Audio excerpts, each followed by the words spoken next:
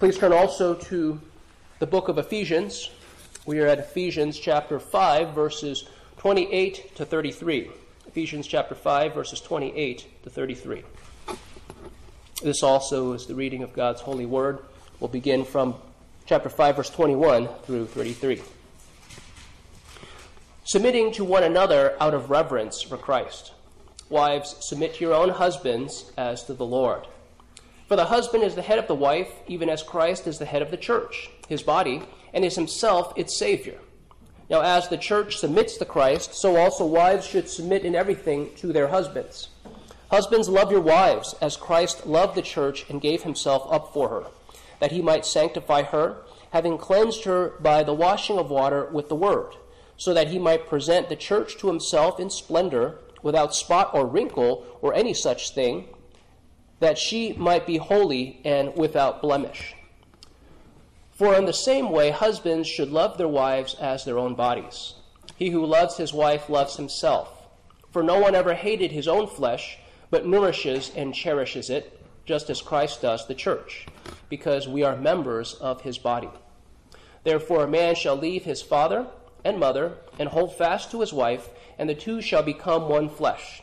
This mystery is profound, and I am saying that it refers to Christ and the church. However, let each one of you love his wife as himself, and let the wife see that she respects her husband. Let me go to our God and ask for his blessings on the reading and also the preaching of his holy word. Our Lord God, you have given us your word, and your word is truth. Father, we acknowledge that you have given us words, you have given us definitions, you have given us doctrines. The world comes up with their own definitions and their own teachings and their own doctrines. Father, we pray that you would help us to be believing, trusting in your word, that your word is truth, that your ways are right. Father, we acknowledge that much grief, turmoil, suffering, and sadness is the result of sin. And Father, even in this area of marriage, of marital union, marital bliss, that even non-Christians forego the blessings that you give to them even in this life of marital bliss and union. Father, we pray that we, your people who believe your promises, that we would trust in you. Father, we thank you that our Lord Jesus is the one to whom we are united, and this mystery indeed is great. Father, we thank you that in our union with him, we have the true hope of forgiveness and eternal life. Father, we thank you that he is the one who pays the price for our sins. He is the one who sets us free. We pray, Father, that this good news would be received, that it would be lived out by your people, that we would cherish you above everything else. We pray, Father, that your Son, Jesus Christ, would be exalted, and that your servant would be humbled. In Christ's name, amen. We think about basic math. I don't want to bore you here. 1 plus 1 equals 2. Now here, you're probably saying, you haven't told me everything I don't know. Okay, let's do some Christian marital math. 1 plus 1 equals what? 1. There you go. 1 plus 1 equals 1. So wait a minute. You're an idiot. How does that figure? One sinful husband plus one sinful wife equals one flesh marital union. Do you get it? So long as we think two, no, we are two. He is separate, he is against me. No, she is not listening to me and she is against me, she is my downfall. So long as we think two. This is why there is so much divorce.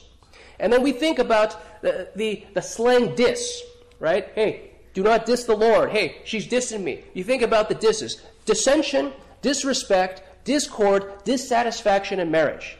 This is because we're thinking two and not one. The world says you are two. You're partners, and you're two. And God says, no, you are one. So long as you're thinking 1 plus 1 equals 2 in marriage, this is why there's trouble. We need to think 1 plus 1 in Christian marriage is one flesh, not two. This is how God designed it to be. This is how it ought to be. And when we think in this way.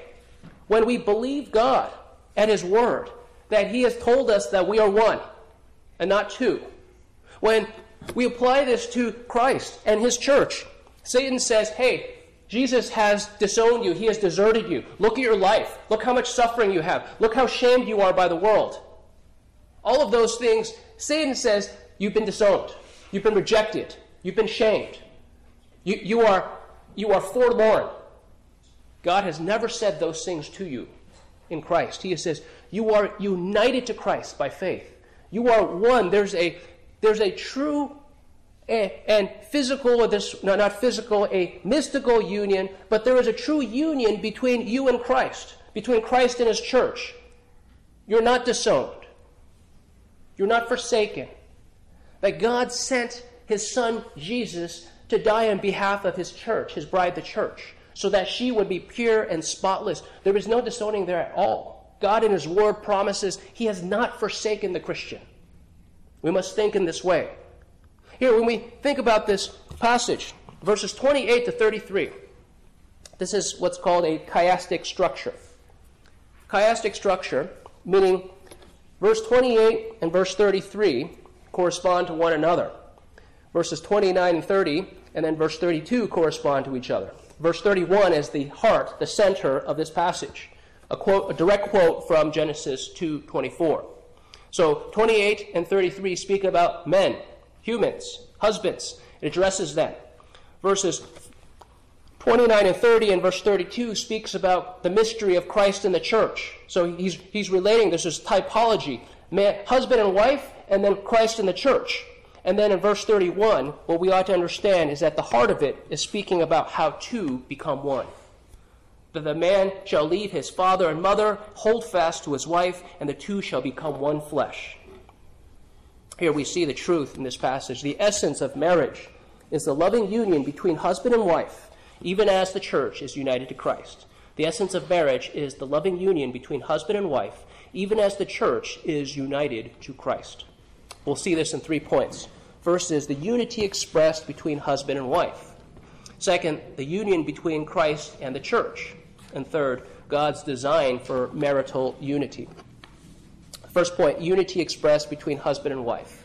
We have this in 28 and 33. In the same way, husbands should love their wives as their own bodies. He who loves his wife loves himself. In verse 33, however, let each one of you love his wife as himself, and let the wife see that she respects her husband. Here, we acknowledge that this whole section that continues through Ephesians chapter 6, verse 9, when he finishes speaking about masters and slaves, here we have everything under the context of submitting to one another out of reverence to Christ. This is why he addresses wives first before he addresses husbands, submitting to one another out of reverence to Christ. Here, we cannot say that submission is only one way between husband and wife. There must necessarily be a submission of the husband to his wife, because when he makes decisions for their family, for their marriage and for their family, his submission is, what is good for my wife? What is good for my children? He's going to make decisions, he's going to make sacrifices for them. That is a sense of submission that he has to his family. Here we see that this submitting to one another out of reverence for Christ addresses the relationships that form the fabric of society. That this is what's important. This is what holds together our society. Healthy marriages form healthy families. Healthy families form healthy societies. Healthy families form healthy churches. You see the context of crime and theft and violence, dishonesty, and the high rates of incarceration all have to do with the breakdown of marriage and family. Here we think about the cultural context. I've mentioned it before, that in the American culture, the shame and the outrage has to do with the Holy Spirit in the Word of God commanding wives to submit to husbands. And in the Greek culture, here, we think about the various cultures. And how many cultures are there where it's considered socially acceptable almost that a man would have would have sexual relations outside of marriage. There's going to be many cultures throughout history and throughout the world where this is acceptable. So for the command for husbands, love your wives, this was the shocker to the Greeks, the first century Greeks. And keep in mind that the first century Greek, they believed that they were at the top. They were the pure race. And they were the ones who, everyone else was inferior, right? So for the Greeks, there's only two types of people, right? Those who are Greek and those who want to be Greek. Summarizing some of the modern thought. But this is exactly how they thought. That this ethnocentricity was not distinct to them. In many ways, many cultures are going to be ethnocentric. It's in the gospel of Jesus Christ that we come to realize, no, there aren't more than one race. There's only one race. Acts 17 speaks about how there is one race. That is the race of Adam. And this is why in the church we can say there's no superior and inferior within the church, because there's one people of God. There's one people of God. And whether or not the Americans today struggle with one aspect of this command, and the Greeks in the first century struggle with a different aspect, is immaterial. What we have to realize is that you and I today are called to honor God and His Word and to submit to Him.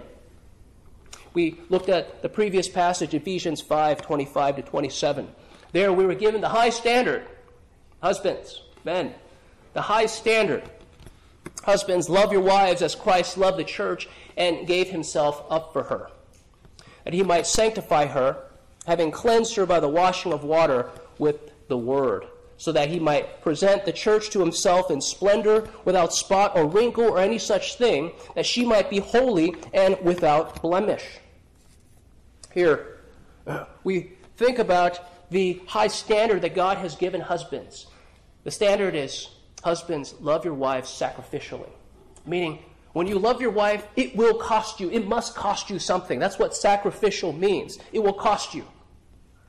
There's certain things that you can't do. Everyone wants to be something different than what they are. So the single man wants to be married. The married man wants to be single. There were advantages to being a single man. They're not all disadvantages. Meaning, on a dime, you can drop and make some plans, right, without checking with anybody. Husbands, I'm giving you a hint here. You cannot do that. You cannot do that. Hey, this friend calls you, hey, let's go to dinner. Well, do you think it'd be wise to check with your wife, hey, what plans do we have for dinner? You should. You should. This is part of thinking as one rather than as two. This idea of a husband's love must be sacrificial. So that was that he's one who gave himself up for her. The husband's love also must be a sanctifying love. His love for his own wife should influence her to be more like Christ. That he's loving her in such a way, he's trying to move her a certain direction, more like Christ. Here, the standard that's given is that the husband must love his own wife as Christ loved the church. So you ask, have you loved your wife enough? Well, what do the scriptures say? Even as Christ loved the church. And in every one of us, none of us measures up. We have a high standard. We have a high goal. We see in today's passage, verses 28 to 33, we have this chiastic structure. The heart of it, the center of it, is this idea that a man leaves his father and mother and holds fast to his wife, and the two become one flesh. The two become one. If you haven't already, you must begin thinking as one, not as two. That this is for the health, for the flourishing, for the survival of your marriage, that you must think as one. Here we think about the proper practice of self-care. For some of you, men, this might be news. For others, I'm hoping it's all review. Verse 28, it says, in the same way, husbands should love their wives as their own bodies. He who loves his wife loves himself. For no one ever hated his own flesh, but nourishes and cherishes it. Here, men, you ought to know yourselves. You ought to know your idiosyncrasies. If your neck or your head easily get cold because you're lacking hair or whatever the reason, then when you go out on a cold day that's below zero, you would be wise that you would have a scarf and a warm hat with you. And like me, my head gets cold, then I often have an extra hat or two, right? In case that one gets lost, then I have a spare because my head gets cold. Some of you know these things. Perhaps if someone has an anaphylactic allergy, meaning you have an allergy, you eat something like peanuts or shellfish, and suddenly you stop breathing or you get hives, that you would be careful to read all the ingredients on the ingredients list when you buy a product. And if someone were to give you food, hey, I got these cookies for you, oh, thank you. No, you would ask, hey, what went into these? And then if you have anaphylactic shock to peanuts, you probably would just be suspicious about anyone gives you because no one else is very careful about what touched what. And you would think someone with this allergy would be very cautious because their life could end in that tasty cookie. Think about if a man, had a bad back. He would be careful to maintain good posture. Bend your knees, not your back. This idea of picking up a heavy object and then twisting like this to set something down, don't do that. That's going to harm you. You don't have strength in that way. You think about all these things that we would make accommodations for yourself. It has to do with taking care of yourself as your own bodies. Here, none of you men would say to yourself, okay, I have this injury from the past.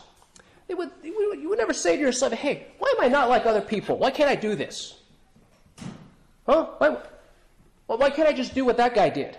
Right? Here, this friend of mine, hey, he runs marathons. Why can't I just try to do that? Well, the bad things that could happen if someone is a couch potato and then suddenly they try to run this marathon with his friend who runs hours a day. It can't be done.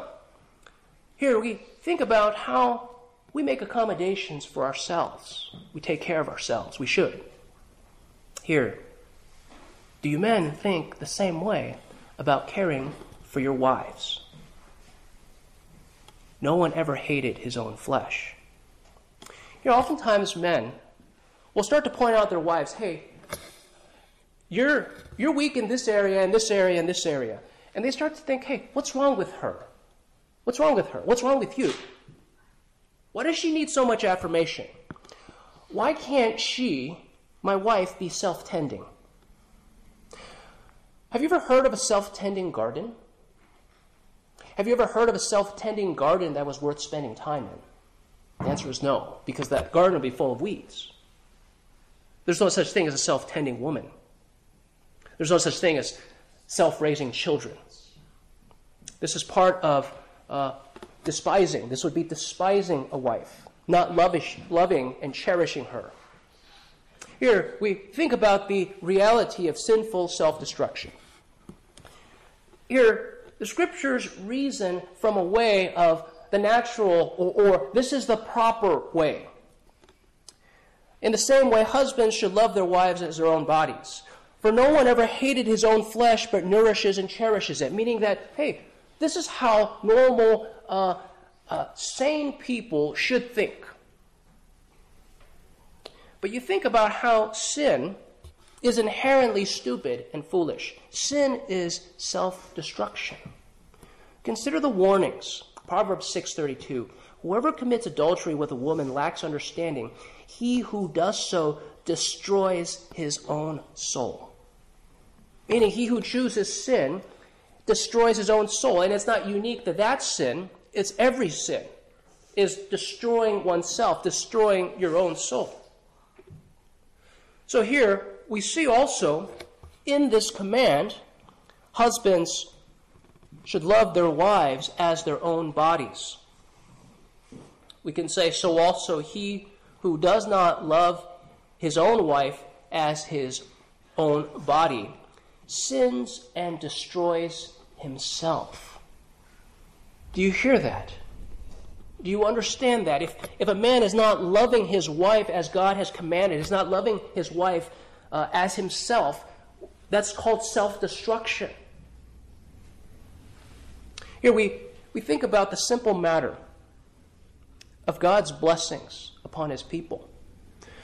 think in many ways, you look even at the non-Christian marriage.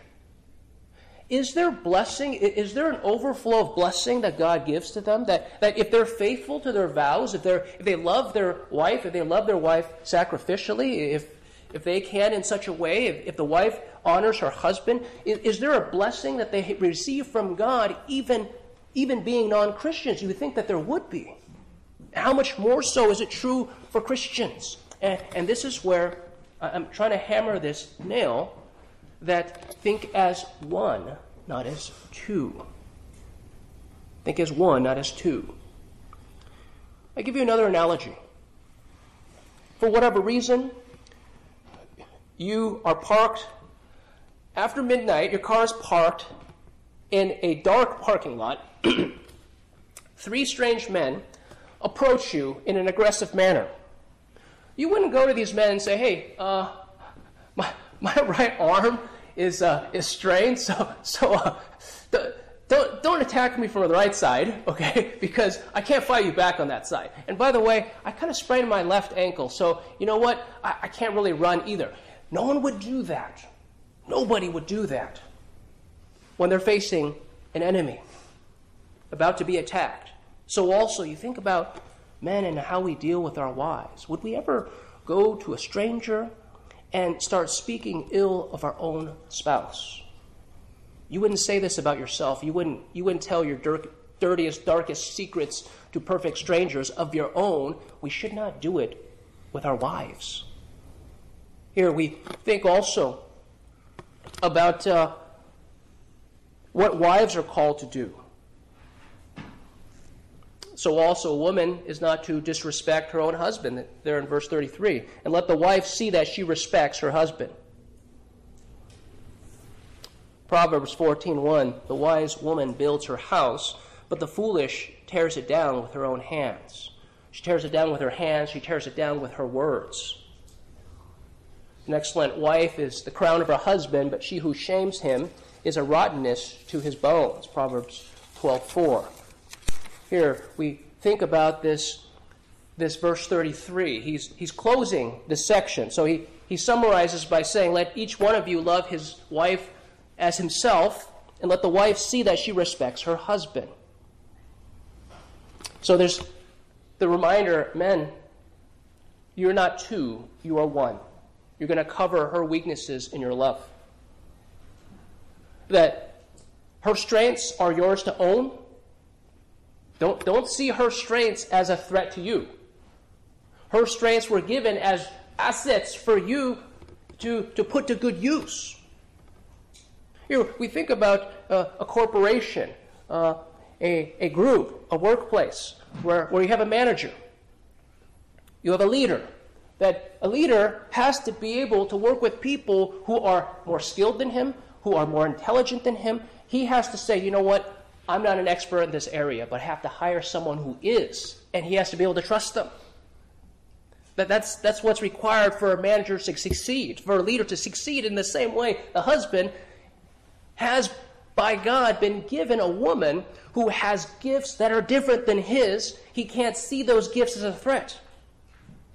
Here, in some of the marital counseling, I've witnessed men who are married to women. Everyone in the church knows them, and they say, this woman is more intelligent than her husband. And he's trying to put her in her place, saying, no, I am more intelligent than her. Saying, you're the only one among any of your friends who thinks that. So stop fighting this battle, because it's a worthless battle, and see it as a strength for you and your family rather than as a weakness.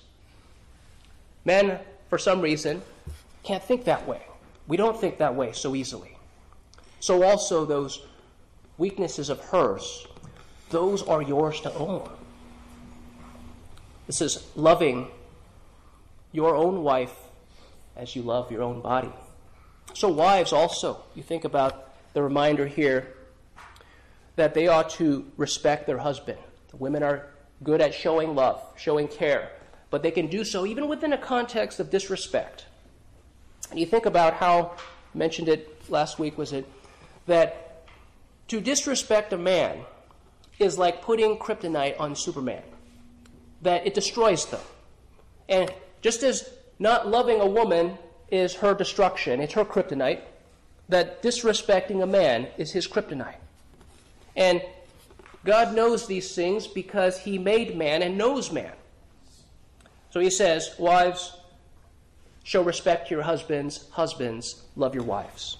So this is the unity expressed between husband and wife. Not two, but one. We have the second point, the union between Christ and the church, in verses 29 and 30, and in verse 32. For no one ever hated his own flesh, but nourishes and cherishes it, just as Christ does the church, because we are members of his body. Also in verse 32, this mystery is profound, and I am saying that it refers to Christ and the church. Here we have Christ's care for the church. We see that in verse 29, but nourishes and cherishes it. Here, Christ nourishes us by his word and spirit. He's given us his word. Jesus is the Logos, he's the word. And he's promised his Holy Spirit.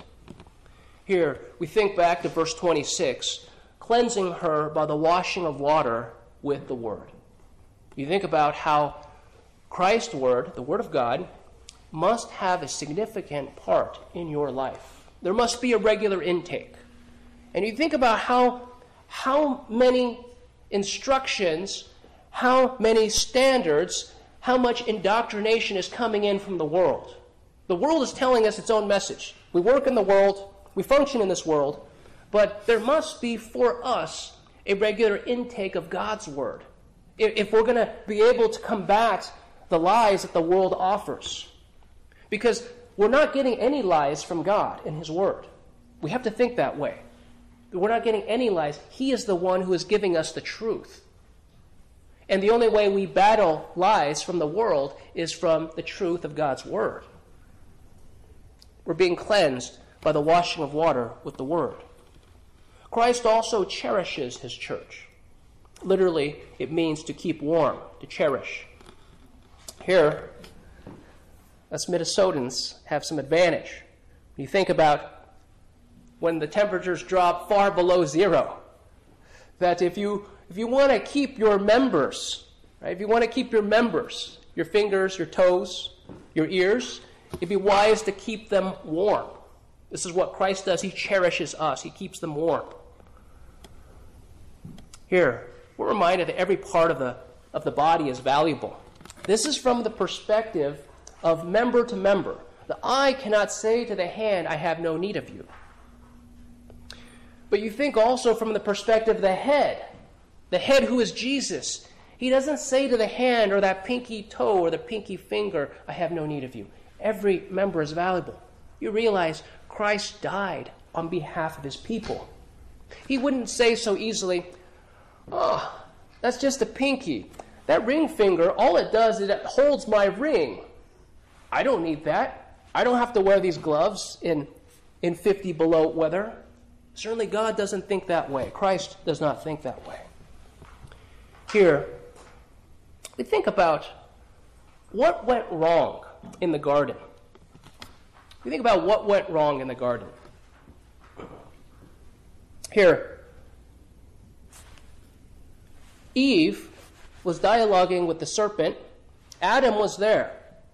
Adam hid in the garden, and then God says, who told you you're naked? And his statement was, this woman that you gave to me, she gave me the fruit and I ate of it. And you think about how this is the first Adam, what he did that was wrong. We have in our Lord Jesus the one who gives us his perfect example. We have this mystery. It's profound. It's our union with Christ. Here, we think about what Jesus does. Adam's negative example. You have in Christ his perfect example. We see this principle manifested in Philemon 1:18. Here, the Apostle Paul is dealing with a runaway slave who has been converted. He's now in Christ, and he's writing a letter to his master. And he's saying, hey, you ought to see him as being useful now. Useful to you, useful to me. And he says this statement, Philemon 1:18, if he has wronged you at all or owes you anything, charge that to my account. Meaning that if there's any debt that he has, any cost, the Apostle Paul is saying, I will pay it for him. You realize that this principle applies entirely in the case of the gospel. So Adam says, this woman that you gave me, she gave it to me and I ate of it. So what the man, first Adam, is saying, hey, my sins, I put on her. But you realize that what Jesus says, he is the one who says, her sins charge to my account. I will pay them in full, my life for hers. He who knew no sin to be sin on our behalf, he made him who knew no sin to be sin on our behalf, so that we might become the righteousness of God in him. You realize that Jesus Christ, who is the last Adam, he is the one who fulfilled his role perfectly. There is a stark difference. Adam said, God, I blame you and I blame her. Jesus steps in there as the true husband and says, her sins are paid for by me. Here we think about the benefit that we receive from Jesus. So this united to Christ, we're united to him by faith. That we become one with him, we have union with him by faith. Galatians 3:26, for all of you are sons of God through faith in Christ Jesus. And we think about how we benefit in many ways in being united to Christ. We read earlier from the Larger Catechism, verse 83, that we enjoy the sense of God's love, meaning that being united to Christ by faith, we come to understand God's love for us. How do we know that? Is because he sent his Son to die on our behalf. That's how we know that. We have a peace of conscience, meaning that what Christ did on the cross was significant. It actually paid for the debt that I owe, that you owe. And because of that, we have peace of conscience. Christ's death paid the price to set you free. Then because of that, there's joy in the Holy Ghost. There's hope of glory, that one day you will have glory because Jesus promised that he has prepared a place for you in heaven. And I ask you, are you trusting this Jesus who is God? He is the one who sets you free from the bondage to sin and to death. Jesus alone offers you the forgiveness of sins. He takes the sins of his bride, the church, upon himself. No other person, no other entity can do this. Are you trusting in him? Are you following him? And men, husbands, I ask you, are you following this Jesus, even in his perfect example, that of a bridegroom? That is in relation to you and your wife. That this is how we ought to love, even as Christ loved sacrificially for you and for me. So that's the union between Christ and the church. We have the third point, God's design for marital unity in verse 31. Therefore a man shall leave his father and mother and hold fast to his wife, and the two shall become one flesh. Now, this really is the heart of this passage, verses 28 to 33. This idea of unity, this idea of oneness, one flesh. In our culture, going back again to what we get wrong, in our culture it seems like we get this entire thing wrong. Genesis 2:24. Therefore a man shall leave his father and mother. We can't even get that right. Here, how common is it? You hear about a man, 36 years old, and he's still living in his parents' basement. And we ask, what is he doing there? And oftentimes it's because the dad is fed up and the mom says, okay, you will always have a place with us. When the dad is saying, hey, I had it with him like 10 years ago. When he was 26 or 18, I had enough. He needs to get out. He's on his own. He can go live under the 35E bridge, right? But here, you think about how there's a failure to launch. There's a failure to see that this need to grow up. Fulfill the creation mandate. Be fruitful and multiply. Fill the earth and subdue it. To rule over the fish of the sea, the birds of the sky, and every living thing that moves on the earth. That there's no desire to fulfill that creation mandate. Subduing the earth is part of man's labor, part of his calling. But here, this man living in his parents' basement, right, he's not willing to do diligent work that God has called us to. He's not willing to labor.